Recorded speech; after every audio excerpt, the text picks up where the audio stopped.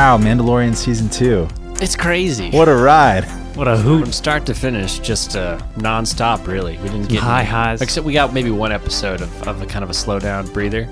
Yeah. And some egg sucking and some spiders. But for the most part, this season's been insane. Yep. And we have all these new shows coming out that are going to either be companion pieces or just new spin-offs and new chapters in the Star Wars franchise. Mm-hmm. Gabe, we have someone with us here today who's been with us really all along. It's our Lord and Savior Jesus Christ. Inside of our hearts. Who do we have with us? It's Bryce Reeve. Yeah, give it up. There's cheering and clapping. You can all hear it. Resident lore expert. Your lordship. Retconning the feta lineage. So, yeah. So we'll jump right in. Oh, man. What did you guys think of the season as a whole? It's good. Good? Yeah. I really enjoyed it. Great. Sounds good. That's a wrap. What did you guys... I mean, I liked it better than season 1, I would say. Same. And I think a lot of it had to do with all the crazy cameo moments, like the Boba Fett introduction and Ahsoka and Luke. Yeah. Luke. I just think the lows in season 1 were lower. Yeah. And the highs in season 2 were higher. If season 1 didn't have the Twi'lek episode, if it was like some other mission where it introduced Bill Burr's character, it would have, that whole season would have felt stronger to me. To me, it's the two before that are really bad to me. The Sanctuary and the Gunslinger are so bad. The one where he meets Cara Dune. Yeah, they're fighting the Walker. And then the second one is where they see Fennec and they have that Han Solo interloper. Oh, that one wasn't horrible. Yeah, if we're talking subtlety. We're not talking subtlety. We're not talking subtlety. Especially in that forest episode. Yeah. You don't get any real, like, good character moments that aren't forced. That's probably my least favorite as well. Yeah. What were your favorite episodes from this season? Or episode? Singular. It's a toss-up between the first one of this season and the second to last one, I'd say. Both were really good. Both were great. Super strong. Yeah. And that's interesting that you said it, because I would have thought for myself, those are definite like pillars of like episodes in this season. But I've said this before, but I think I like the lore episodes more. Yeah. I think the episode where Ahsoka showed up was definitely my favorite. Very good too. That was that was hands down. I loved the look and feel of that planet and all of the Korean and Japanese like cinema throwback and the Western throwback in that episode. Like all the genres it was pulling from, and the fact that it was directed by Dave Filoni. He did an unbelievable job. To me, that was just like the highlight. I haven't even thought about that episode in a while. Yeah, I only super watched good. it once. That's my favorite for sure. Really? Yeah, and talking about openers, this season I think killed it. The Ahsoka as like a slasher monster in the opener of that episode just was everything I wanted. Yep. Yeah. And then again, when Boba Fett shows up out of nowhere, when Grogu's in the middle of his like Jedi portal force field, and then the Slave One shows up, I was just, oh, okay, this is amazing. Mm-hmm. That wasn't one of my favorite episodes by far, but a favorite moment. Californian backyard. Yeah. They're having a barbecue. Yeah. But like the fact that the Slave One showed up and Boba Fett got his armor back. They're having a gender reveal party. Yeah. Yep. Amazing. Too soon for us Californians. And I still love episode 2, which is probably the episode with the least story progression in the entire series. But seeing those it was really good. Crazy Ralph McQuarrie spiders on the small screen was so good. Which they were actually, I mean, you guys said this back when we recorded the video podcast. They were in Rebels, but they actually are very prominently in Rebels. The spooters? The spiders are. Nice. I saw them a lot in the show. Wow. Yeah. And mainly surrounding. Steven just watched the Rebels. Yeah. For you listeners. The whole season was great. I think as like a season of television produced by Disney, it was just definitely a really good season of television for streaming. Produced by Disney? No, just by itself. And then the fact that it was produced by Disney, I think we got those kind of cheesy moments like the bad CGI with Luke and stuff. And But overall, no, I'd highly recommend this season of television We have geeked out in depth on our Instagram page. On every episode of this season. With video podcasts for anyone that is hearing this and hasn't watched that or followed our Instagram page. We have in-depth, nerdy breakdowns of retconning the Fett lineage. Yeah, of every episode. I think someone who's not even a huge Star Wars fan can watch this series and have a good time. Yeah. You might be a little lost and be like, wait, why is Luke Skywalker showing up here? There's a spoiler. But this is spoilers. But even then, even with all the cameos that each episode focused around, it never felt like it leaned on it to the point where you'd have to know that character's history. Yeah. Like, it's there for the fans, of course, who know who they are, but it never felt like you were losing something if you didn't know. I think it was just there to enrich the experience. Yeah, which is I would like, agree. for instance, why I was so glad they didn't name drop Luke in the finale. It's like, it wasn't necessary.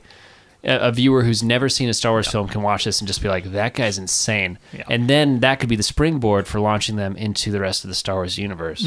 Or just the original movies that have been out for 40 years. Yeah. Darth Vader is Luke's father.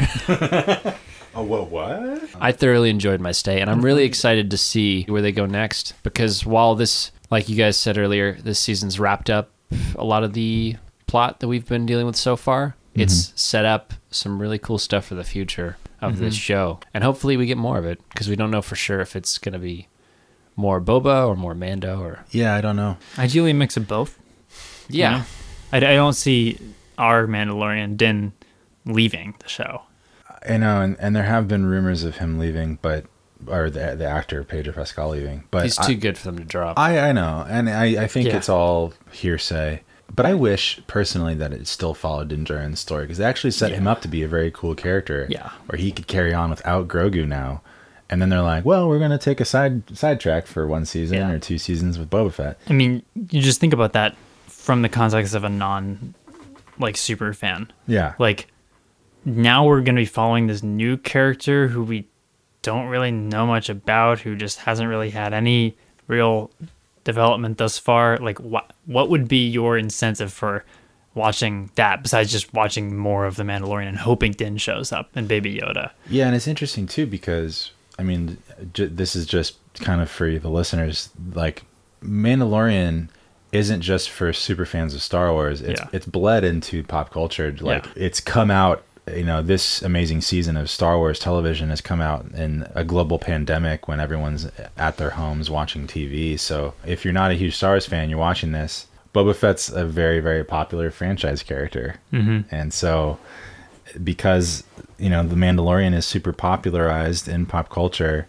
it would be really strange, I think. But it's also sort of par for the course, I feel, with a lot of the swing of television these days, because we have so many anthology series that happen now. Yeah, series. And it's like we spend one season with this True Detective, we spend this next season with this True Detective, or one season with this American Horror Story, then this next season. And they all kind of tie together at some point. And I think that fits in Star Wars. Yeah. But just not when you've established this show already as this is the main character. I will miss Din Djarin, and I think I've grown to like him more than even Boba Fett at this point. Yeah, I would say the same. Well, he's certainly had more characterization. Yeah. Yeah. But maybe that's why they're doing Boba Fett, because we've said before that, like, when The Mandalorian as the show was first announced, people were sort of speculating what this show might actually be, and people were thinking it might be a Boba Fett show. And I think they could easily now turn it into a Boba Fett show, which is sort of interesting. Yeah, and again, I'm fine with the Boba Fett show. Like, I really like the way they handled him thus far in The Mandalorian. Yeah. And I think if they were to continue this show without Baby Yoda in every episode, having a face or a helmet like Boba Fett front and center is probably the only way you could do that and like maintain the the popular appeal. Yeah. Because I mean, think about how many toys Baby Yoda sold. Yeah. And shirts and shirts and just how much Baby Yoda has like penetrated the popular consciousness. I think you're right for the ubiquity of the IP, but I still think back on episode 1 of season 1 and Mando before he even finds Yoda. It was such a cool experience just to watch him work, watch him move around and exist in the universe. Yeah. So if Baby Yoda had never even been in the cradle, I think we still would have had I think so too. Wonderful time watching but this series. Can't forget the fact that he is in it now. you Yeah. know? So to remove that like key factor to the show. I mean, there was even something weird in episode 7 of this season when it's the first one of the whole show, which Baby Yoda was not in it. I mean, I thought that worked really well because he was still sort of driving the plot forward. They're trying to get him, but just his absence, his like, appearance or lack thereof, Palpable. Was palpable. Was Palpatine. palpitate. Yeah, but overall, great Star Wars, Oh yeah, great television, and just bad CG in some parts. some bad CGI. And honestly, like I think about that. That's one thing that I really don't like actually about Rogue One is there's two characters that have CGI makeovers and are entirely CGI. It really takes you out of the movie, and to me, it takes it from being like an A plus to like an A, or an A to an A minus. And The Mandalorian season 2, every episode was teeing it up to have this amazing finale and be an amazing season of TV, which it still is very, very good. But in my mind, it took it from being an A plus season of TV when Luke Skywalker showed up at the end to being maybe like an A minus. Yeah. Because that will glaringly stick out in my mind as being just subpar. Just takes you so far out of the Yeah. world that you were just so deep into. Deeply, yeah. And that's really unfortunate. And I felt the same way with Rogue One when literally the last shot of Rogue One was Leia showing up, entirely created from CGI before Carrie Fisher died, mind you. But she just didn't look right. And I was like, oh, wow, that was a terrible end to an amazing movie. And so it's still great to watch and like be immersed in Star Wars, but I just wish they would have like nailed it, stuck the landing, and it really feel like they didn't here. His voice was good though. He sounded like Luke. I thought Like at young times. Yeah. Well, they brought Mark Hamill in, which was awesome. For what? What exactly did he do? I assume he was the stand-in I'm because he was assuming credited a as Luke. stand-in, and also he probably, I mean, because he's a voice character actor, Yeah. he probably did like a young version of himself. It's me, young Luke. I am younger now. Anyway, yeah, that's how I feel. So just a little bit subpar because they didn't stick the landing because of the CG. Yeah. If it wasn't such a major character in the franchise, it wouldn't be so subpar. But because like you're bringing Luke Skywalker, the main protagonist hero of the original Star Wars trilogy that launched this franchise, into the last episode of your show, you better get it right. That's all I'm saying. Yeah. Yeah, it seemed unfinished. Genuinely, the Yeah. CGI seemed Just like Cyberpunk. or Cats 2019. There you go. No, genuinely, it seems like the kind of thing that they would. I don't know the internet reaction to this yet or not. I haven't really been on the internet since We're recording this 9 hours after it came out. Yeah. Breaking news. Yeah, exactly. 9 hours. So that said, to me, it seems like something that they would release, like they would just update it on Disney Plus eventually, which like they've done with they this took show. out the jeans guy. There was a crew member seen in the background of one shot with jeans. See, and if they did that, if they updated it with better CGI, I would feel better about it, honestly. because then it would be forever cemented in what the show could be, and Yeah. I'd be completely fine with that. It would put it back up to an A plus for me. Because it's just the uncanny visuals that really just make it jarring. Yeah, You know, din jarring. they make it jarring. You guys are unstoppable. All right, well, Incorrigible. with all this being said, We're done jarring. that was great. In the Cult Podcast fashion, enjoy the main Mandalorian score from Ludwig Göransson. Granson. And we'll see you guys next time. Bye. Bye bye. Bye-bye.